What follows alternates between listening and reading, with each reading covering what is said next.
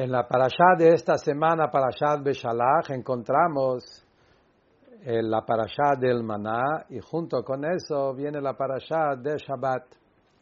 Y ahí está el tema de las comidas de Shabbat. Moshe Rabbeinu le dice al pueblo que va a caer maná viernes, no van a encontrar maná en el campo, y le dijo cómo comportarse con el maná doble porción que va a caer el viernes, y el pasuk dice: cómanlo hoy, porque hoy es Shabbat y hoy no van a encontrar comida en el campo.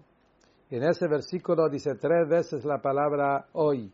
De acá aprende la Gemara que en Shabbat hay que comer 3 seudot. Nosotros sabemos que el costumbre en Shabbat es que nosotros comemos seudah shlishit, no se come como una comida completa. El minhag de los rabbeim era comer algo mínimo, algo chiquito, una fruta, algo chiquito, pero no comer una seudah. Es verdad que el Alter Rebbe dice que sobre el seudah shlishit, que si a uno le cuesta, puede encontrar un éter y no comer una seudah, pero el Alter Rebbe mismo dice que no hay que confiar en eso, y hay que tratar de comer una comida de pan. Y la pregunta es entonces, ¿por qué los rabbeim no se acostumbraban así? Los rabbeim de Chabad y así también los hasidim de seudah shlishit casi nunca hicieron netilat yadayim, no comieron pan, comieron nada más algo chiquito, algo mínimo. El motivo está traído en los libros. Motivo número 1, porque en ese versículo que se aprende los 3 comidas, la tercera dice hayom lo, hoy no. Y no indica que no es obligatorio.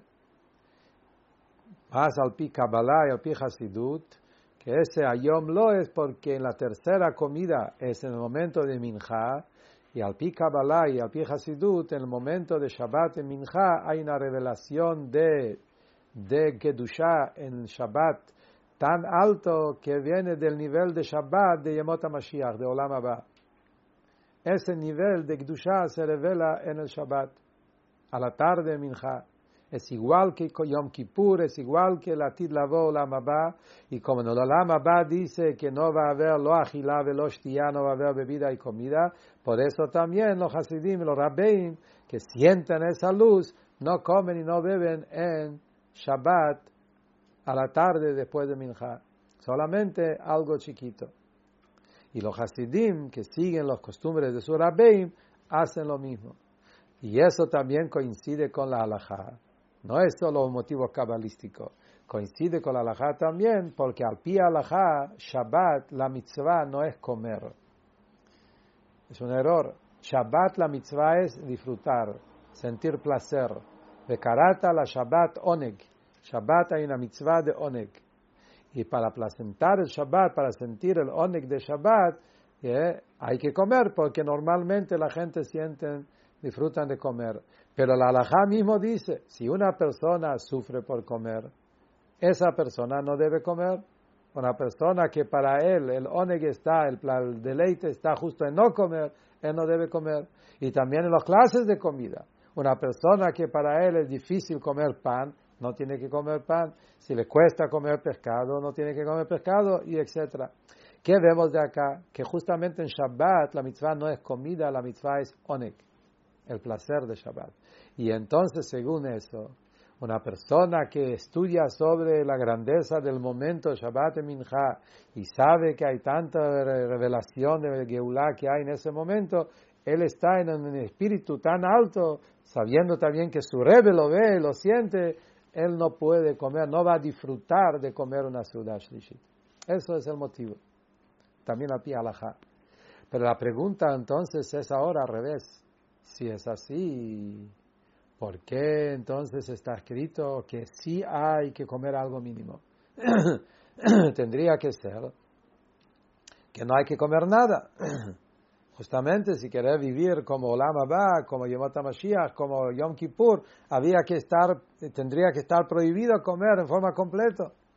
¿Por qué entonces dice el Miná que sí hay que comer algo chiquito? Y acá viene el Rebbe con una explicación maravillosa, que si decimos que en Shabbat a la tarde brilla la luz de Me'ein Olam Haba es Olam Atchiyah.